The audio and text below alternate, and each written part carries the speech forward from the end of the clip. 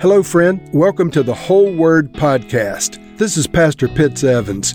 On this podcast, we read and discuss one chapter of God's Word per episode. Let's go now to the Bible and see what the Lord has for us today. Acts chapter 3. One day, Peter and John were going up to the temple at the time of prayer at 3 p.m. Now a man who was lame from birth was being carried into the temple gate called Beautiful, where he was put every day to beg from those that were going into the temple courts. When he saw Peter and John about to enter, he asked them for money. Peter looked straight at him, as did John. Then Peter said, "Look at us." So the man gave them his attention, expecting to get something from them. Then Peter said, "Silver or gold I do not have, but what I do have I give you. In the name of Jesus Christ of Nazareth, get up and walk." Taking him by the right hand, he helped him up, and instantly the man's feet and ankles became strong. He jumped to his feet and began to walk. Then he went with them into the temple courts, walking and jumping and praising God. When all the people saw him walking and praising God, they recognized him as the same man who used to sit begging at the temple gate called Beautiful, and they were filled with wonder and amazement at what had happened to him. While the man still held on to Peter and John, all the people were astonished and came running to them in the place called Solomon's Colonnade. When Peter saw this, he said to them, "Fellow Israelites, why does this surprise you? Why do you stare at us as if by our own power or goodness we had made this man to walk? The God of Abraham, Isaac, and Jacob, the God of our fathers, has glorified his servant Jesus. You handed him over to be killed, and you disowned him before Pilate, though he had decided to let him go. You disowned the holy and righteous one and asked that a murderer be released to you. You killed the author of life, but God raised him from the dead. We are witnesses of this. By faith in the name of Jesus, this man who you now see and know was made strong. It is Jesus' name and the faith that comes through him that has completely healed him, as you can all see. Now, fellow Israelites, I know that you acted in ignorance, as did your leaders. But this is how God fulfilled what he had foretold through all the prophets, saying that his Messiah would suffer. Repent then and turn to God so that your sins may be wiped out, so that times of refreshing may come from the Lord, and that he may send the Messiah, who has been appointed for you, even Jesus. Heaven must receive him until the time comes for God to restore everything, as he promised long ago through his holy prophets. For Moses said, "The Lord your God will raise up for you a prophet like me from among your own people. You must listen to everything he tells you. Anyone who does not listen to him will be completely cut off from their people." Indeed, beginning with Samuel, all of the prophets who have spoken have foretold these days. And you are heirs of the prophets and of the covenant God made with your fathers. He said to Abraham, "Through your offspring, all people on earth will be blessed." When God raised up his servant, he sent him first to you to bless you by turning each of you from your wicked ways. The setting for this chapter is Jerusalem, and not only Jerusalem, Solomon's temple. It was rebuilt, of course, by Herod, but it's still Solomon's temple, even though it's rebuilt by Herod. And so this temple, the Holy Temple in Jerusalem, is the site of a mighty miracle. One day, Peter and John were going up to the temple at the time of prayer at 3 p.m, and that was a traditional time of prayer. Prayer was at 9 a.m, at noon, and at 3 p.m. And so there was a man there who was lame from birth being carried into the temple at the gate called Beautiful, where he was put every day to beg, asking people that were going into the temple for money. So when he saw Peter and John about to enter, he asked them for money, thinking, of course, these religious Jews will give me some money, and this is a great thing. So he looked them up and down and said, "Okay, guys, please give me money. I'm a beggar. I'm lame. I'm crippled." Peter looked straight at him, the Bible says, as did John. So both of them, rather than look away from this man in need and begging, They both looked straight at him. Now, I just want to pause there for a second. How many times have you, or you and I, seen someone begging on the side of the road and thinking, whatever thoughts about their condition, we've looked away? Notice Peter and John, full of the Holy Spirit, didn't look away from this man. They looked straight at him. Both of them did. And so you and I as well should not be afraid or ashamed to engage those that we see begging. I know that there are some situations where that might be dangerous, but where it's not dangerous, don't just look past these people as if they don't exist. They're created in the image of God, just like you and I are. And so Peter and John looked at this crippled man, and rather than just say, oh, there's another beggar, here's a drachma or whatever coin they were passing out in those days, a shekel, they said, we need to look at this man. And so they looked at him with the eyes of faith. They looked at him with the eyes of Christians. They looked at him with the Holy Spirit in their hearts. And Peter said to the man, look at us, because the guy was thinking they were just going to give him some money. And so he fixed his eyes on them. Peter then responded with this classic, timeless response. Silver or gold I do not have, but what I do have, I give you.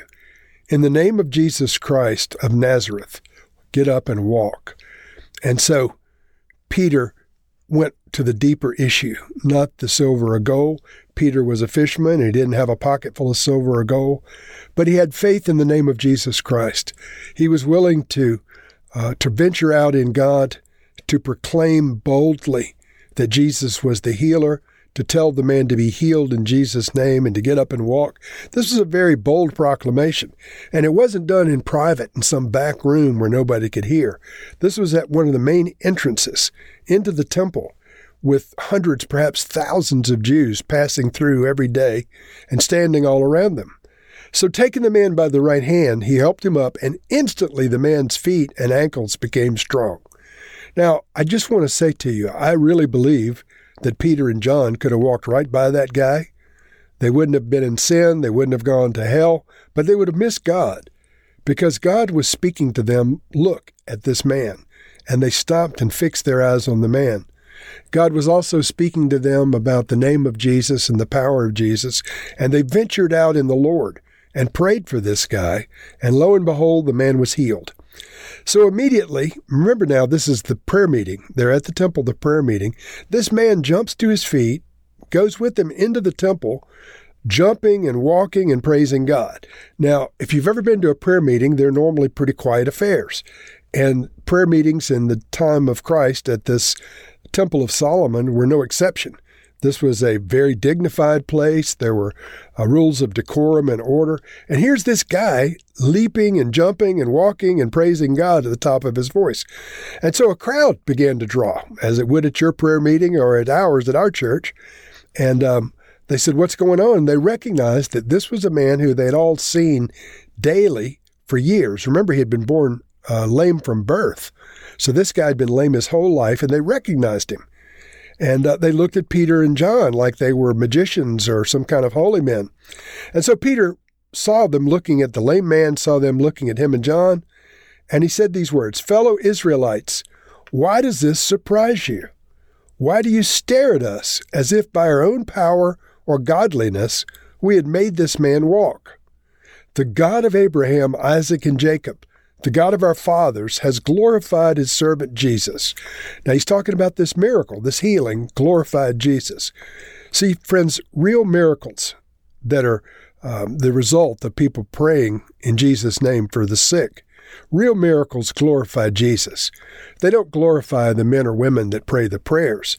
They glorify Jesus, the Son of God, and the God of Israel, the God of Abraham, the God of Isaac, the God of Jacob, glorifies his son Jesus by virtue of the fact he still moves, he still heals, he still saves.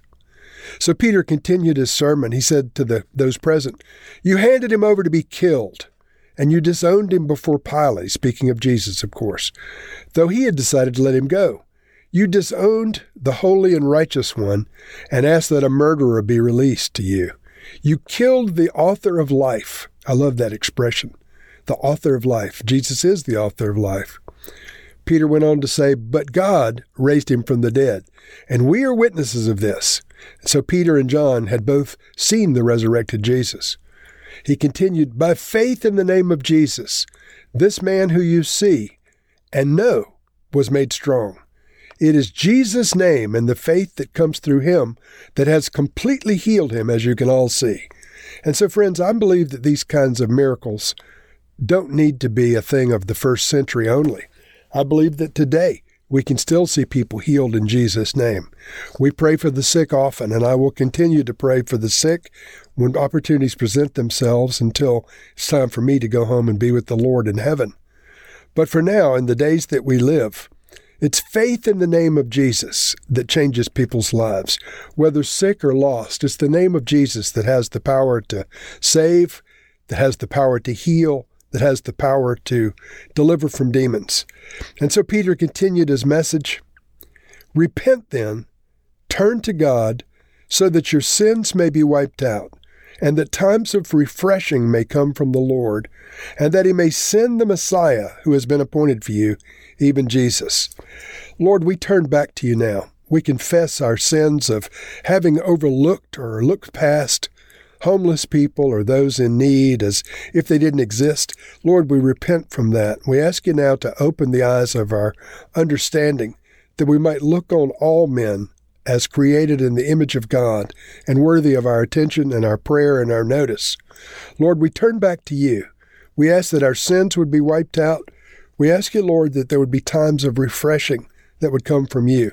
And Lord, we ask that you would send the Messiah, Jesus, back to planet Earth. Lord, may he come.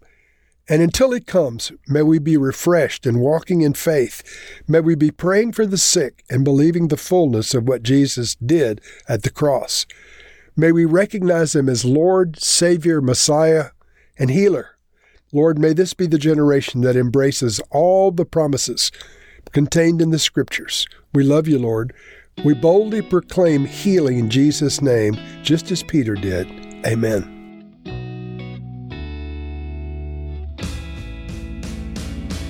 Thank you for listening to this episode of The Whole Word.